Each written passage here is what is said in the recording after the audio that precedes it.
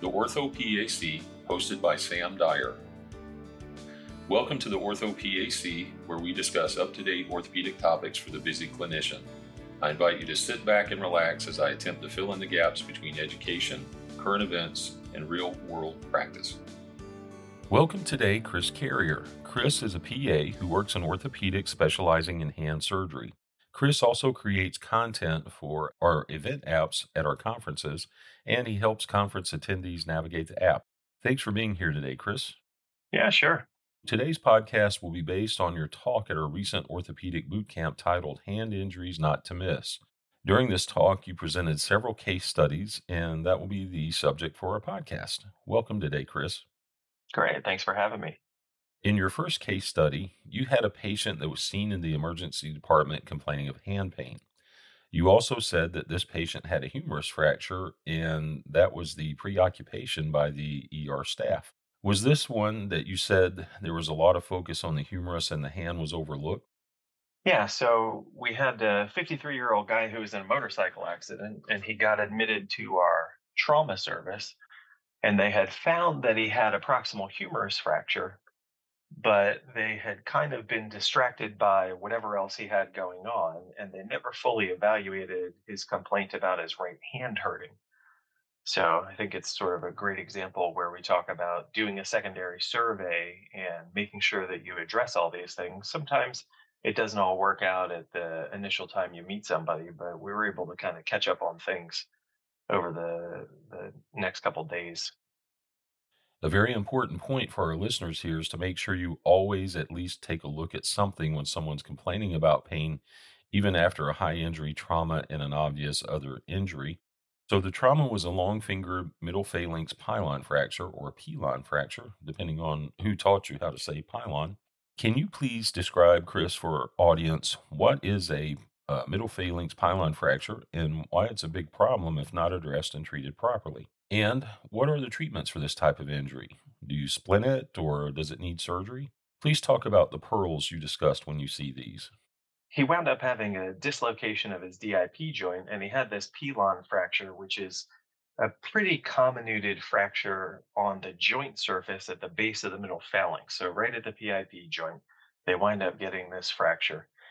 It's an important fracture for us to look out for because if we don't find it soon enough and treat it appropriately, they wind up getting some pretty bad arthritis in that joint that may leave their finger not very useful for the rest of their life. So, especially for a young guy at 53, he's probably got a fair bit of life to live as long as he doesn't keep wrecking his motorcycle. In his case, it was just important that we find it. And so, the treatments for this really depend on what they have going on, what time frame you're seeing them in. And so, we generally try to do a closed reduction as soon as we see this. And so, I numbed him up on the floor and put the end of his finger back where it was supposed to be and then kind of splinted him.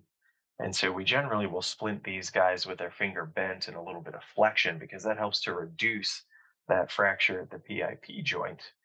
And so overall treatments for this really depend on how stable that joint is after you've done that initial reduction.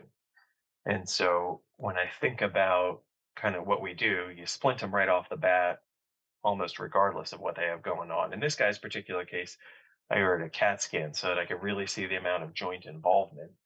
And then when we think about all the different treatment options, there are loads of them, which in orthopedics generally means that there's not any one really good option, but we have lots of different ways of putting pieces back together. So for this particular fracture, we can put them in a splint that blocks their ability to get their fingers straight, that we would call a dorsal blocking splint. And after that, it's all surgical stuff. So we can try to tie the pieces together with a cerclage wire or stitch. Sometimes we can directly fix the broken piece or pieces with some really tiny screws. Sometimes we take out the broken piece if it's small enough and we can advance one of the ligaments on the palm side of that PIP joint, called a volar plate arthroplasty or volar plate advancement.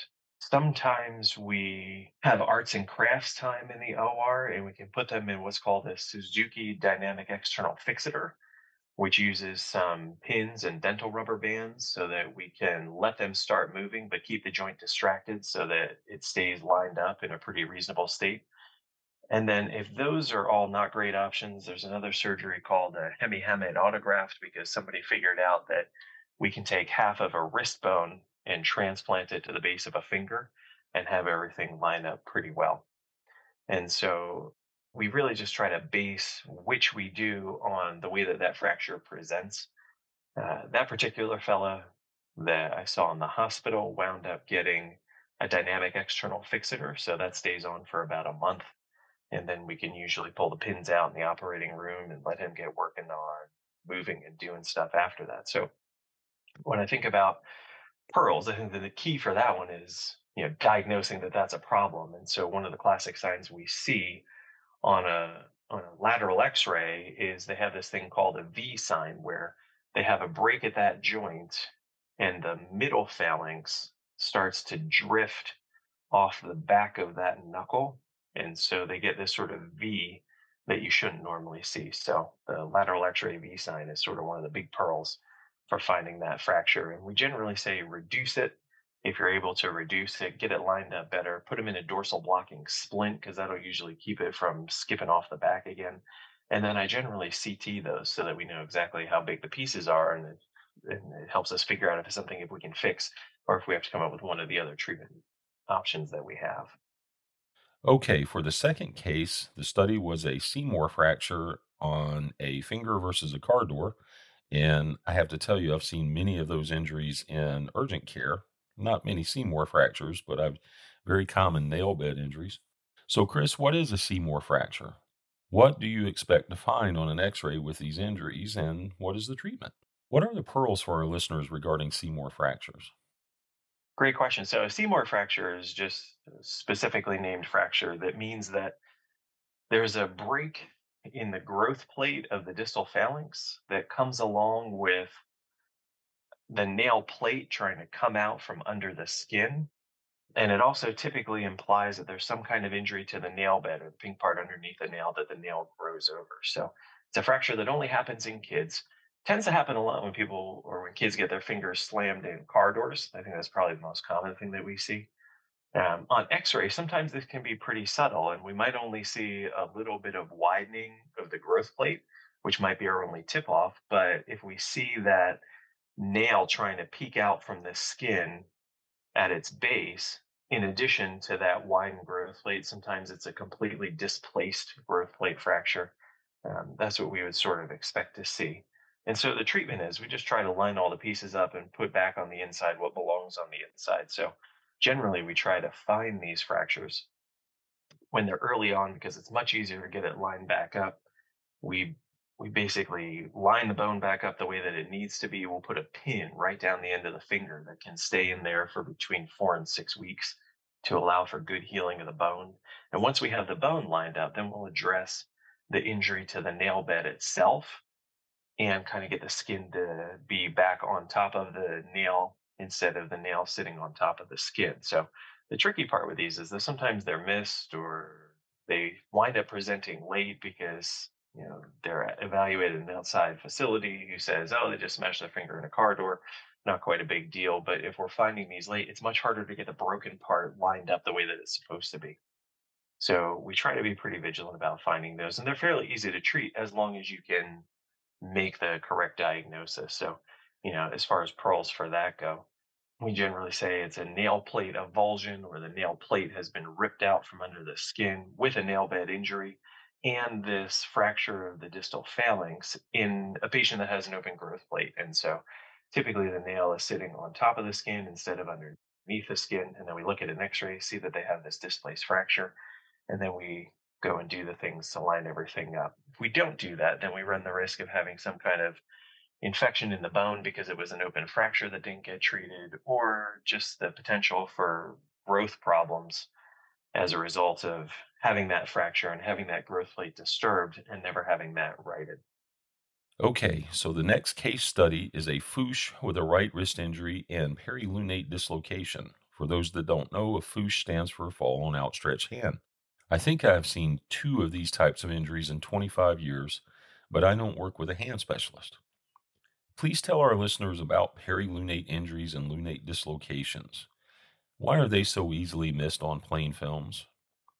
What is the typical treatment for this injury? And what pearls of knowledge from lunate injuries can you pass on to our listeners?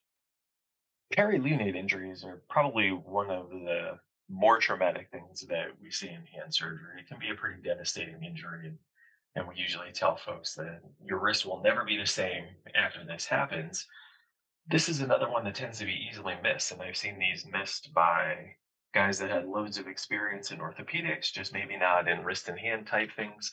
I've seen these things missed by musculoskeletally trained radiologists who call their x ray normal. But basically, there's this whole continuum of injury, and it can present in a couple different patterns, but there's a lot of force that goes through the wrist during that fall. Sometimes the wrist will just break. In this particular situation, all the ligaments around the lunate bone essentially get torn, and most of the wrist bones are allowed to dislocate away from where they're supposed to be, while the lunate tends to sit on the distal radius where it belongs. So there are a couple different patterns. Some are just a straight perilunate dislocation. Sometimes there's a fracture with a scaphoid, where we call it a transcaphoid perilunate dislocation because we're not generally clever about how we name things. And there's another kind where the force goes through the styloid process of the radius, and then the ligament injury occurs with a lunate dislocation. So we call that a transstyloid perilunate dislocation.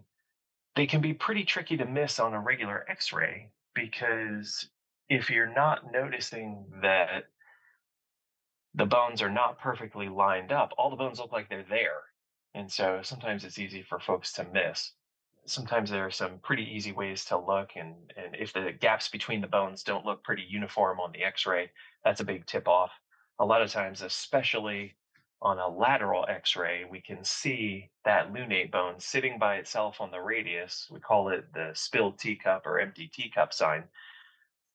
The capitate, which should normally be sitting on top of the lunate, has dislocated off the back of the lunate. So the lunate is just sitting there all by itself, looking like a cup of tea that's been tipped over. Typically, the treatment for that is we try to get an urgent reduction because when that particular perilunate situation is going on, there's usually a lot of pressure on the median nerve, which is running right across those bones on the palm side of the wrist. So we try to get the bones lined up back on top where they belong, which usually involves some sort of sedation and or long time in traction. And then once that's been reduced, we splint them, typically in a sugar tongue splint, but it's an inherently unstable injury because in order to get all those bones to dislocate, you had to have torn apart all the ligament connections between all the bones. And so just putting them back, they're not necessarily going to be super stable. So there's generally some kind of fixation that has to go into this. And there's often a combination of screws and or pins where we can line everything up and just hold all the stuff together for a long, long time so that it can start to heal. And so, for the patient in that particular case study, she had fallen down some stairs, I think, and she had this perilunate dislocation. We wound up taking her to the OR, reduced everything, fixed all the ligaments. So we did a direct repair of all the ligaments. That should help with the stability and help everything tighten up. And then she was actually the transcaphoid variant of this particular injury. So we put a screw in the scaphoid. Because of the amount of trauma and the amount of swelling that goes with it, we expect that she may have some carpal tunnel symptoms. And so while we were there, we did a carpal tunnel release because that would help take some of the pressure off of the median nerve before it has a chance to become problematic. And then basically pinned all the rest of the stuff together. And then eventually you take the pins out and let everything start moving. But we intentionally allow those folks to get super stiff because it was an injury that made the wrist joint unstable. If they wind up getting stiff, they wind up being stable. And so we work on getting their motion back. She ultimately wound up doing really well. So, as far as pearls for these things, recognition, I think, is the number one key. And that empty teacup or spilled teacup sign on a lateral view is sort of pathognomonic for the perilunate injury. We can also look and see on some of the other x-rays if the gaps between the bones or if the arcs or what we would call Galula's lines don't line up. That's also a pretty good indicator that there's something weird going on in there. Other pearls, prompt reduction is sort of the mainstay of treatment, but then they should also be fixed because they're generally an unstable injury even after reduction. And so, again, this is one that we try not to miss because a late presentation is super hard to be able to get reduced and get everything kind of lined back up appropriately. And so we try to get that done sooner rather than later. So important not to miss. Listeners, I've been chatting with Chris Carrier, a PA who specializes in hand surgery. Chris, thanks again for being on our podcast. Great. Thanks for having me. On behalf of the PAOS Board of Directors, we would like to tell you all happy Thanksgiving. I hope you were able to spend some quality time with your friends and family. I also want to ask for your support on Giving Tuesday after the Thanksgiving holiday. Your support helps us fund our scholarship program and our charitable work. Please consider a donation. You can find the link on the paos.org website. Thanks and happy Thanksgiving to you all.